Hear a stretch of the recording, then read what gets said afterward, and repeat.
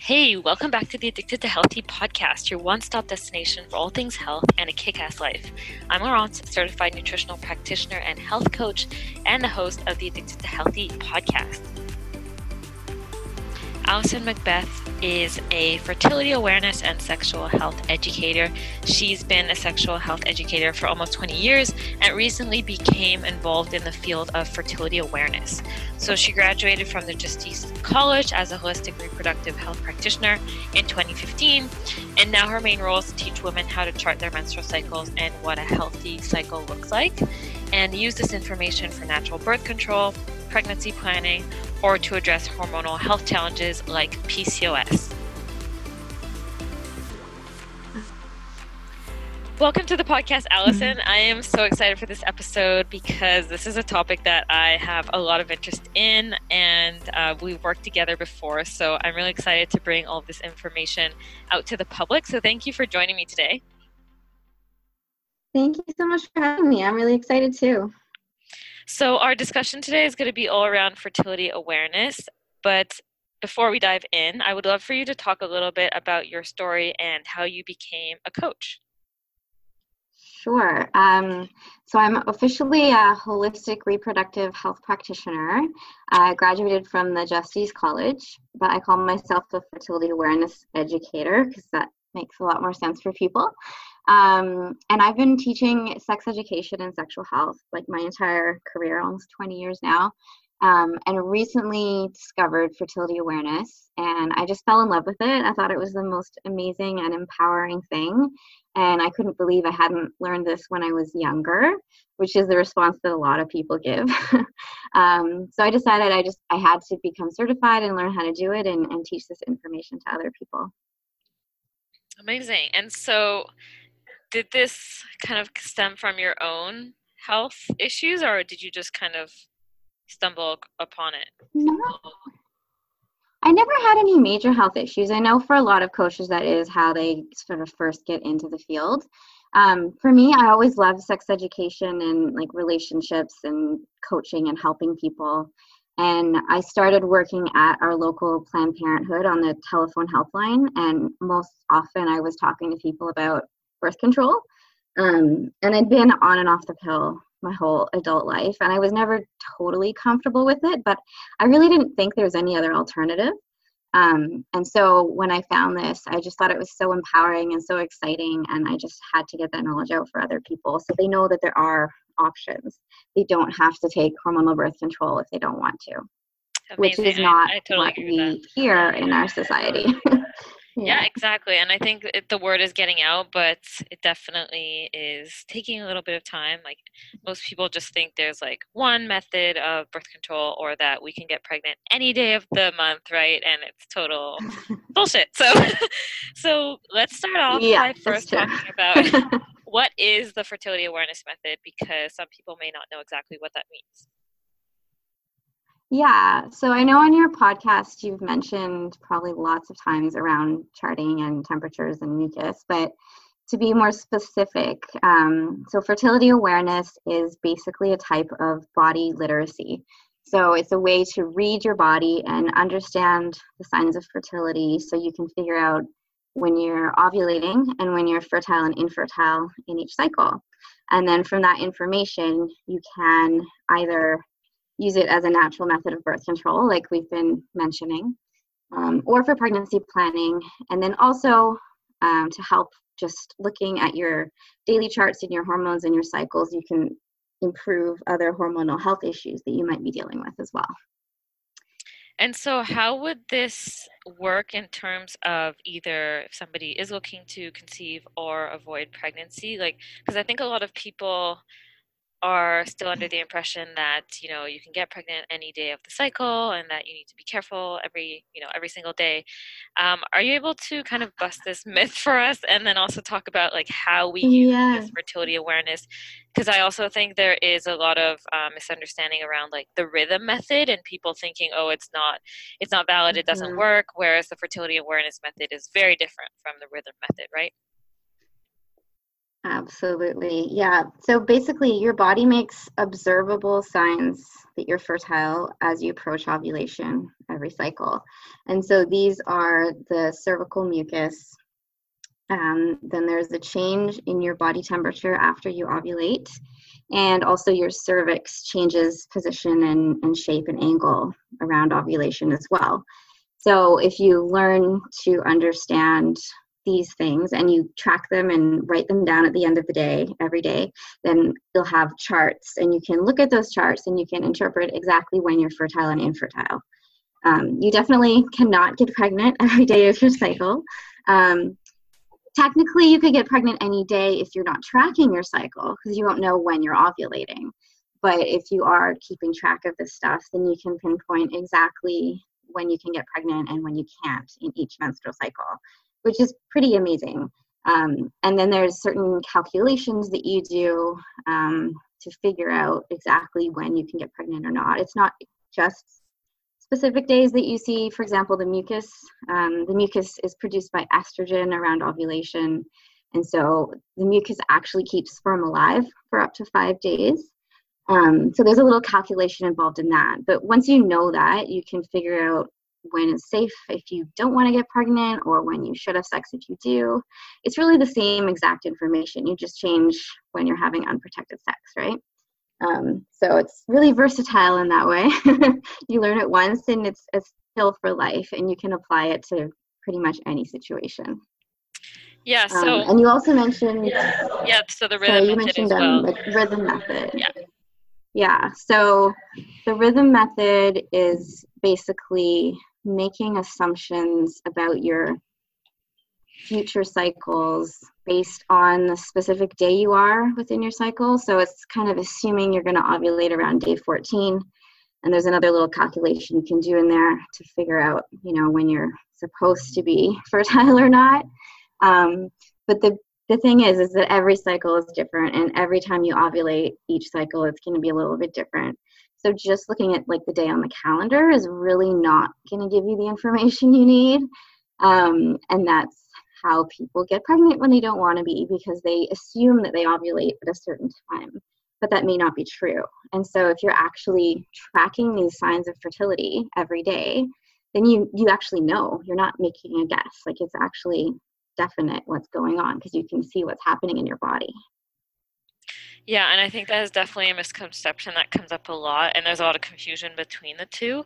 And so for avoiding pregnancy, obviously, it's very obvious, like, that's, if you slip up, then there's a risk. But what about if you're trying to achieve pregnancy? Because I think a lot of people think, like, oh, they're just going to try and conceive around, like, a day 14 and like have more intercourse or whatever. But again, since it might not be day 14 ovulation, have you seen this come up a lot in terms of couples trying to have a baby and not really understanding when to time intercourse and things like that?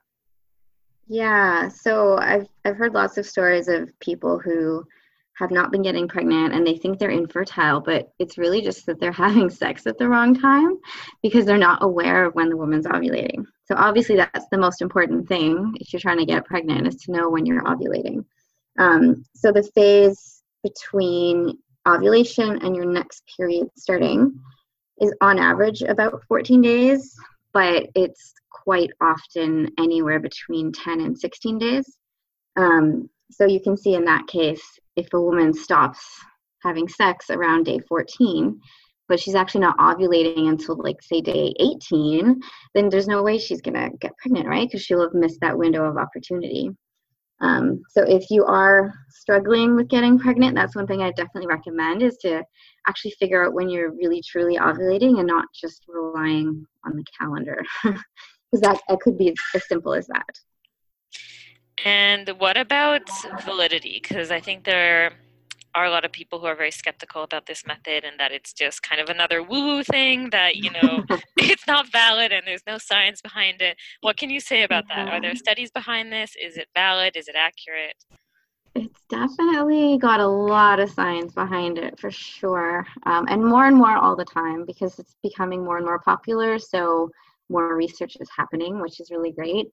There's a few studies on specific methods of fertility awareness, looking at how effective they are. And then there's also studies on the individual aspects of fertility awareness. So example, looking at how mucus relates to ovulation or how the temperature relates to ovulation. A really good place if people want to read more about it is to go to a website called factsaboutfertility.org. And that's a group called, they call themselves FACTS, which is Fertility Appreciation Collaborative to Teach the Sciences, which is a bit of a mouthful. Wow, but yeah. basically it's a group of medical doctors who are really supportive of fertility awareness, and they're trying to like get the word out and teach people. And they've compiled a list of all the research that's been done. So that's really exciting. And then also you can look at one of their articles compares different methods, because there's obviously different methods and different ways to do it, and there's no specific perfect method for people. I think it's really up to the individual to see what works best for them, because there are different ways to do it, and what works for one person might not work for another.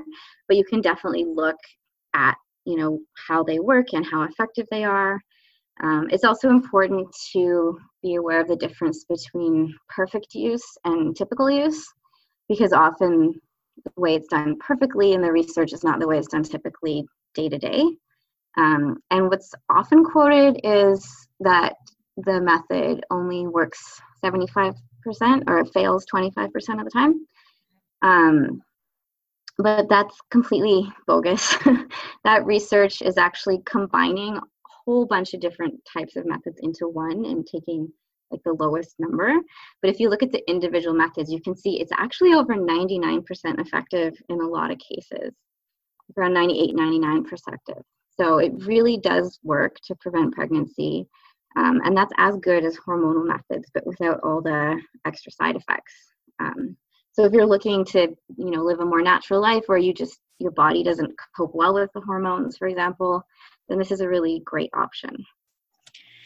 And is this for like certain people? Are there certain people who you would not recommend this method for?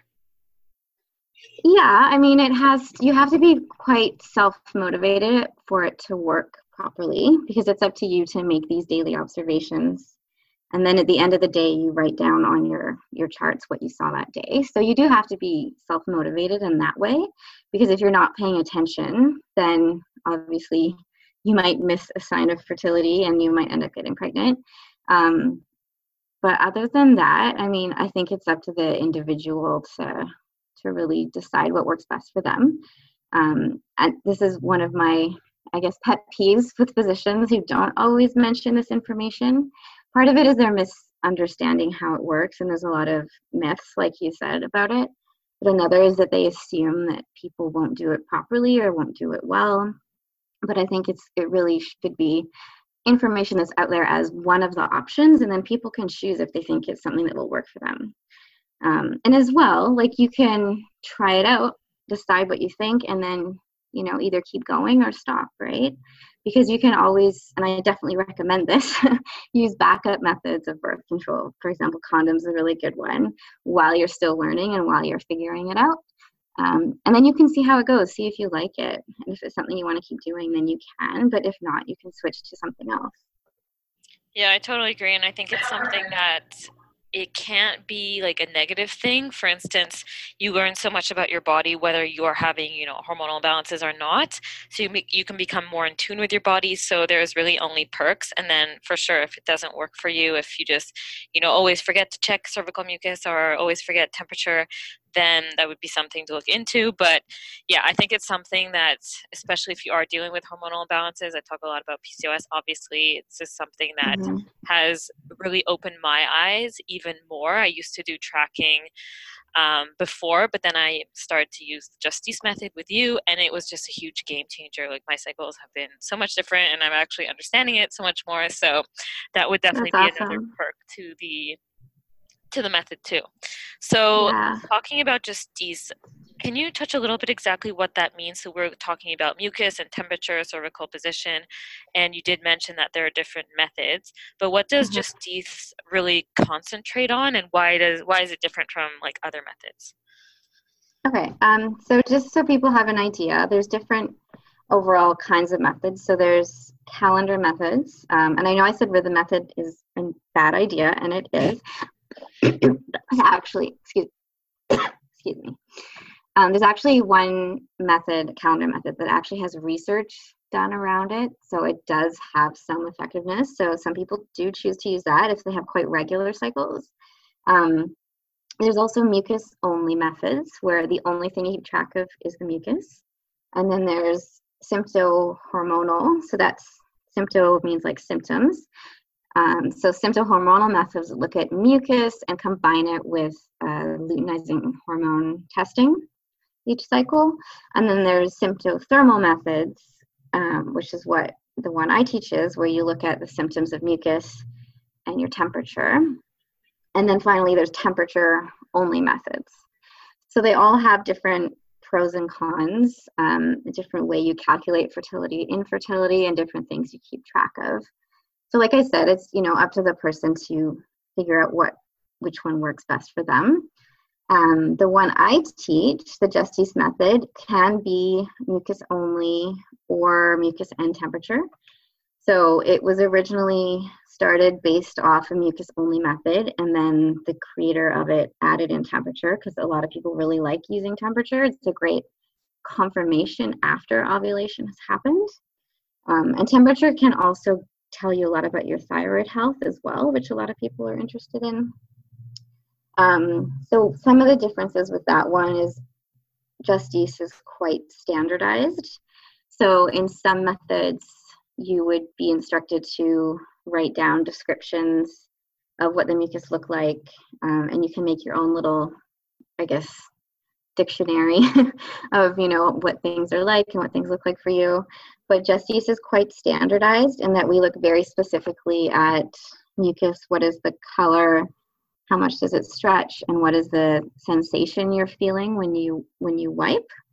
And then looking at those three things, we determine peak versus non-peak mucus. So basically with these methods, all mucus should be considered fertile. So anytime you see any mucus, you could potentially get pregnant. But the reason we differentiate between those two different types is because that helps us to identify ovulation and helps us to do those calculations to figure out when you're fertile or not fertile.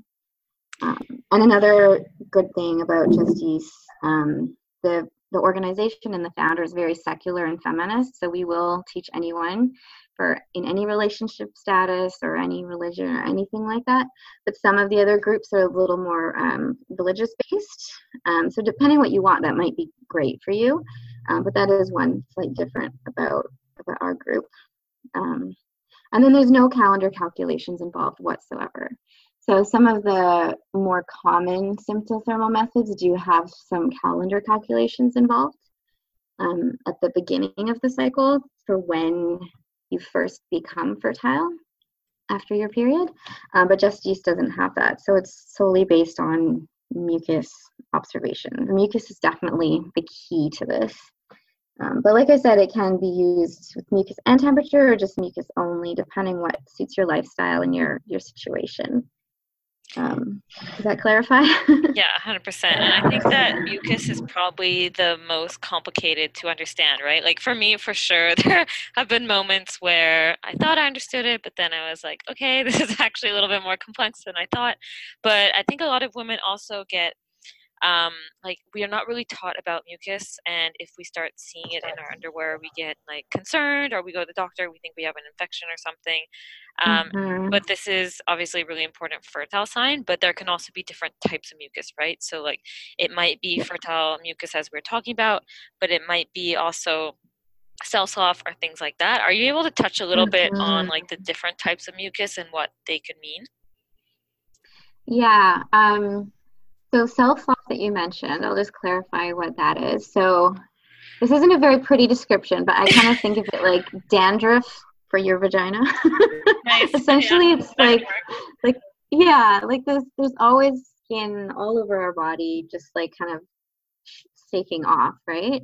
So sometimes you will have like a wet, and it's often wet down there. It's a moist part of the body. So sometimes there will be like sort of pasty discharge that people will see, but this is not considered cervical mucus. So it actually has nothing to do with fertility. So that's one thing that people often struggle with figuring out in the beginning. Is this actually fertile mucus, or is this regular, like just moisture discharge type of thing? So that's one thing for sure. Also, after ovulation, some people do continue to have some mucus happening. So that can also be a little confusing when they're trying to figure out, did I really ovulate or not? And then, like I said, we differentiate between peak and non-peak mucus because that helps us figure out the calculation of when ovulation happened. And this is quite different from, for example, the book Taking Charge of Your Fertility, which I highly recommend people read if they're interested. That's the most popular book out there on fertility awareness. It has very different categorizations of mucus. So it talks about egg white or sticky or creamy, things like that.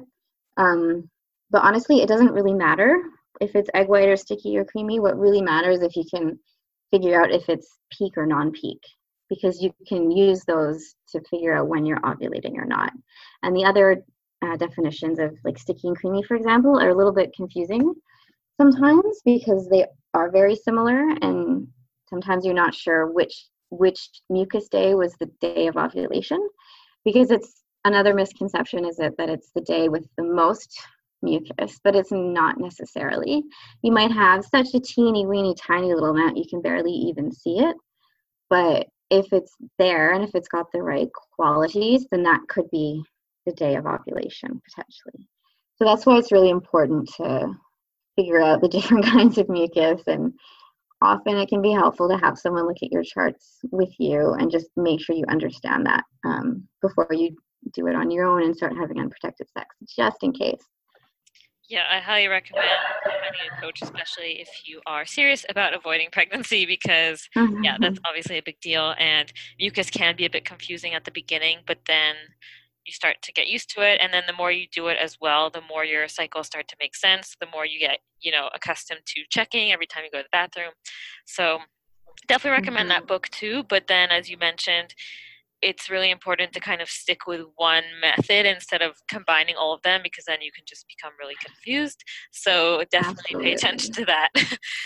Absolutely. There's so many methods, and if you try and mix and match, then that's where you get in trouble, because they all do have slightly different ways to define mucus and slightly different ways to calculate the fertile phase of the cycle. So find one you like and stick with it for maybe 6 months. And then if you want to change, that's fine, but definitely don't mix and match. It's a bad idea. Yeah, be consistent for sure.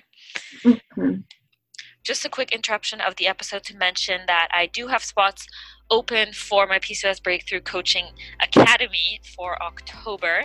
So this is my signature program that combines self-paced learning with one-on-one coaching so that you can really understand the fundamentals to PCOS. So what the frick is going on, what you really need to focus on, and then also get all of your questions and get a personalized individual approach to your PCOS so that you can take those action steps that are specific to you and really work on the core foundations that are going to make a difference. So if you feel like you're confused about PCOS, you're not sure what to do next, like if you need to go on another diet, or if you need to take a certain pill, or if you need to do a certain workout, and you just feel really lost about what to do next to be able to reverse your symptoms, to be able to, improve your fertility, to improve your menstrual regularity, to reduce acne, to reduce androgens, to improve your digestion, your energy.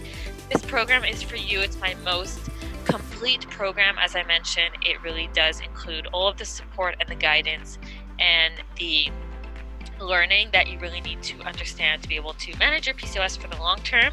And this is going to trickle into the rest of your life because it's information that you learn once and that you apply, and you can apply for the rest of your life. So super, super valuable. If you're interested at all, I will put the link in the show notes to apply because it goes by application, as I do have limited spots. Otherwise, if you do have any questions at all, feel free to contact me at my email, which is also in the show notes. And so with PCOS, of course, I want to bring this up because I specialize in Yeah. PCOS. But with fertility awareness method, for a long time, I was kind of convinced that no, I can't use this. Like irregular cycles or PCOS is just not made for fertility awareness method. Like a lot of people kind of warned against that, and it can be a bit more difficult for sure. What is your opinion about using fertility awareness method with PCOS and irregular cycles? I think everyone should do it, especially if you have irregular cycles and hormonal imbalances, because one of the amazing things about looking at the charts is that you can actually see a lot of information on your charts. It's kind of like a monthly report card, or 2 months or 3 months, however long your cycles end up being, right? Especially if they're irregular. But by looking at those charts, you can see a lot about what's going on with your hormones.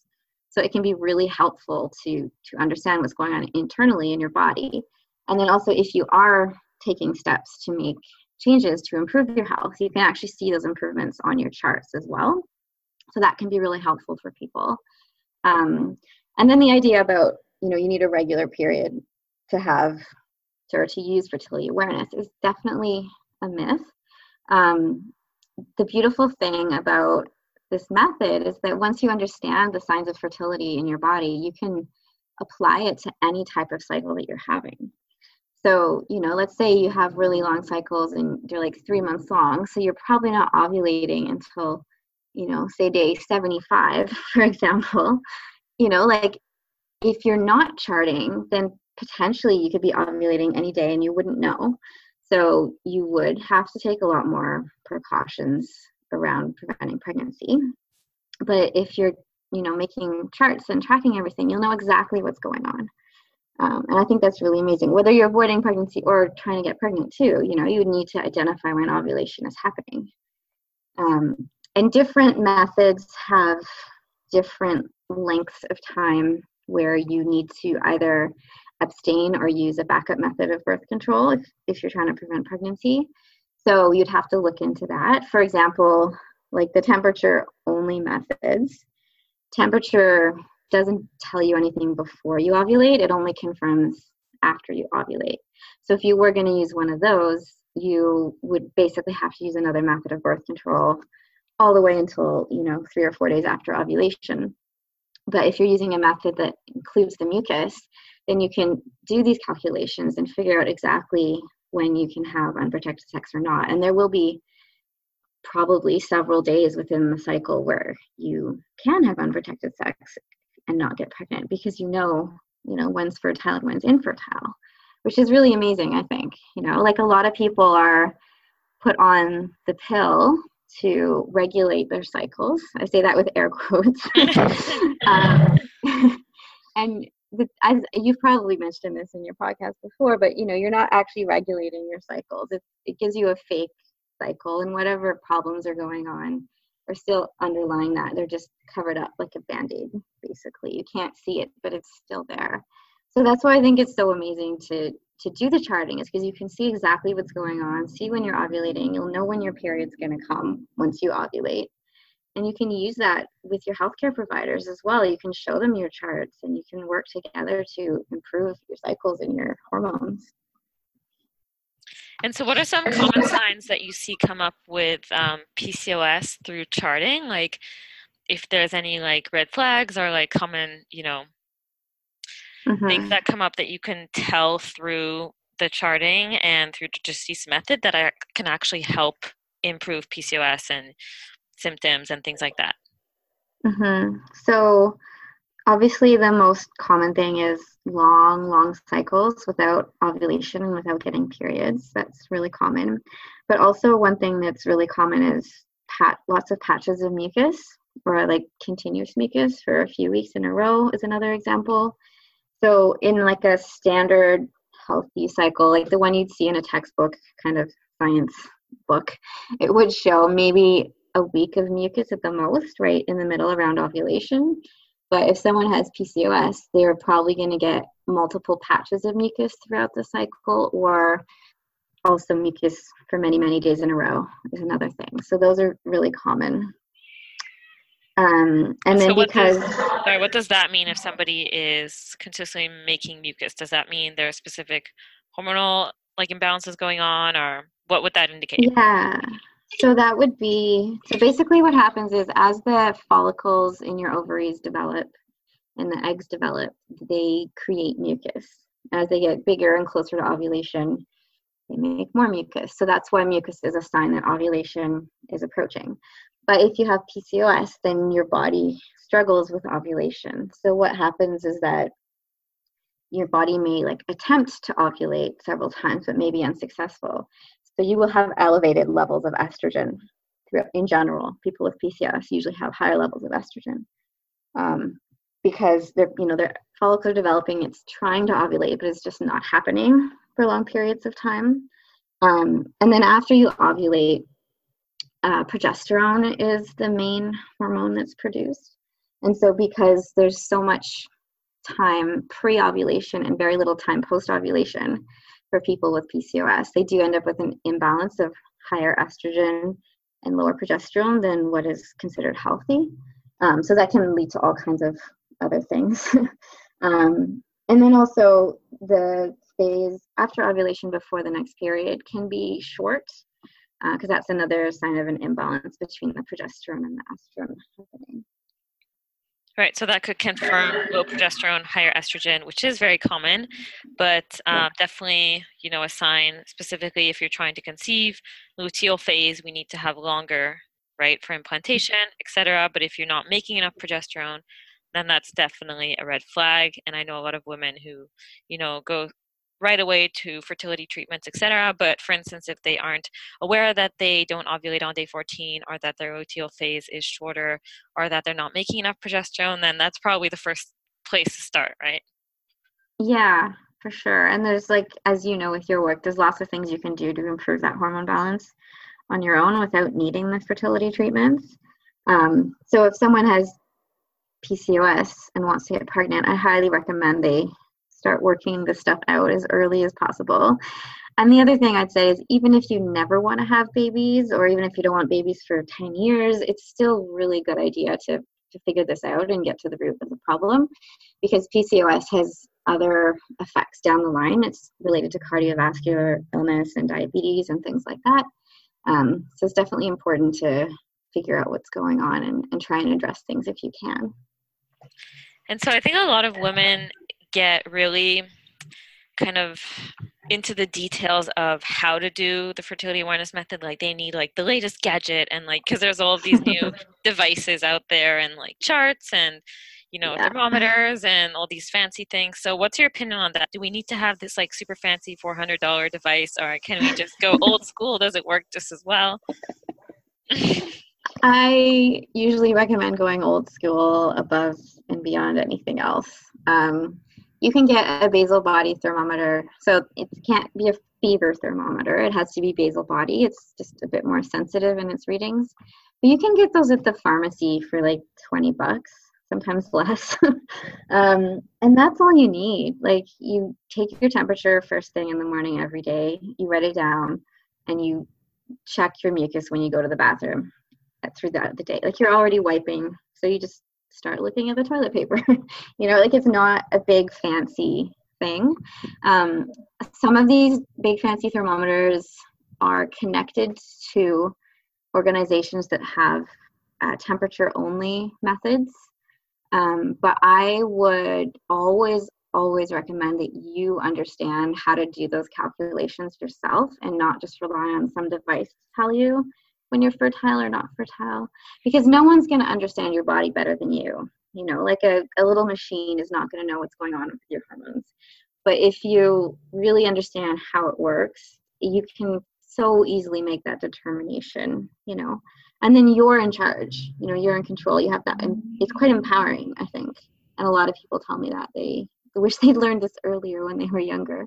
But you really need like just even a diary, just a piece of paper, all you need is to write it down at the end of the day and take your temperature in the morning. That's really all it is. It doesn't have to be fancy. Yeah, we don't have to make it complicated because I think that can also just be an excuse to not pursue it. So we definitely don't have to spend all of our money on it. I definitely agree with that. Another thing is with temperature. So first thing in the morning, have it beside your bedside table. there are different ways too, right? So you can take it usually orally, under the armpit, or vaginally as well. Is Mhm. there a specific way that you recommend, or are they all valid? So they're all totally valid. The main thing is consistency. So to do it the same way every day. Because basically what you're doing is your body has a 24-hour circadian rhythm of temperature. So in a regular pattern every day, your temperature will rise and fall. So what you want to do is compare one day to the next.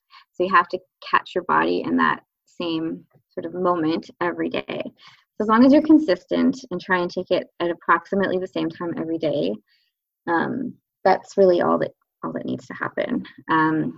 If you do change, like there's different reasons you might want to take it in a different way. For example, if you're assessing thyroid health, then under the armpit can actually be a little bit better. It's a bit more sensitive. But in terms of charting and having a chart that's reliable and you can do these calculations, as long as it's the same way every time, that's all that matters. Yeah, I agree. I'd made the mistake of switching halfway from oral to armpit because I wanted to assess the thyroid, and it was so Mhm. stressful for me because it completely messed up my whole cycle and I didn't know what was happening. So I definitely do Oh not no. recommend doing that. Lesson learned. Yeah. And I actually have noticed that on my device, there's an option to make it longer because it used to be 30 seconds, but now it's Mm. about 3 minutes, and my chart has looked a lot more stable. So that's another That's thing I great. usually recommend, taking the temperature for a bit longer, right? Yeah, so if you can, leave the thermometer, like whether it's in your mouth or your armpit, for 5 to 10 minutes. Like pick something that makes sense for you, and like I said, do it the same every way. And then leave it there before. If you're using a digital thermometer, so you leave it there for 5 minutes before you turn it on, and that way it kind of warms up a little bit and gets used to your body temperature, which can be better than if it's one of those ones that takes it really, really quick in just a few seconds. Hmm. It might not be quite as accurate. And one more question that I see a lot is with shift workers. So due to the nature of their work, their circadian rhythm is off, they're sleeping at different times, they're sleeping during the day. Have Mhm. you seen that work for fertility awareness method, or is that an issue? Yeah, I mean, it depends on the individual. So some people are more sensitive than others. But what I would say is if, like, say you're working night shift, then take your temperature after your wake up, like your bedtime. So if you normally go to bed at, say, 7 in the morning and sleep till 2 in the afternoon, and then take your temperature at 2 in the afternoon every day, right? So that way you're, even though it's later, you're being consistent and you're doing it the same way every time. If you're having shift work where it changes, it's sometimes night shifts, sometimes day shifts, that can be a little more challenging. I would still get people to take their temperature and then write notes in their chart about when they woke up and when they took their temperature that day. And then we can talk about it and we can figure out a way to make it work. As well, that's where the mucus comes in because the mucus is far more important than temperature. I think people often get hooked on the idea of temperature being more important because it's an actual physical number on a machine, and people sometimes feel that's more reliable than their own instincts and their own observations. But really, if you understand the mucus, you can pair that with the temperature, but you have that mucus as the main focus, and that can be especially helpful for people doing shift work. Amazing. Well, thank you so much for all of this. This was such a wealth of knowledge. Where can we find you? How can we find out more about working with you, etc.? Sure. So my business is called Blue Poppy Health. So I have a website, it's bluepoppyhealth.com. Also, mostly on Facebook. If people are really interested in learning more, I do have a Facebook group as well. So if you just go to Facebook and search Blue Poppy Health, you'll find my page there, and you can get in touch. Or if you want to chat with me about it, I'm always happy to chat about this stuff. My email would just be hello@bluepoppyhealth.com. And yeah, I see clients mostly one-on-one and all over the world because of the magic of the internet. So, if you want to just chat with me and see if you're not sure if this is right for you or if you want to do it or not, I'd be happy to chat with you to help you figure that out. Yes, I highly recommend it. I worked with you and it was definitely enlightening. I learned so much and my cycles definitely shifted. So, highly recommend checking her out, guys. I will put all the show links in the links and then so you guys can go check it out, have all the info, Facebook, her website, etc. Thank you so much for coming on. It was such a pleasure speaking with you again and for you sharing all of your knowledge with us. Thank you so much for having me. It's been great. Thank you for listening to today's episode. As usual, I hope you loved it. If you did, I always appreciate a review on iTunes, so rating and review. So pop that in if you have 3 seconds of your time. It's super, super easy if you don't know how to do it. Google it. Everything is on there. Super easy to do, and it actually really helps me reach more people who would love this type of information and who it could help. So it really does help me out, and I really do appreciate it. Appreciate all your support, and I will talk to you guys next week.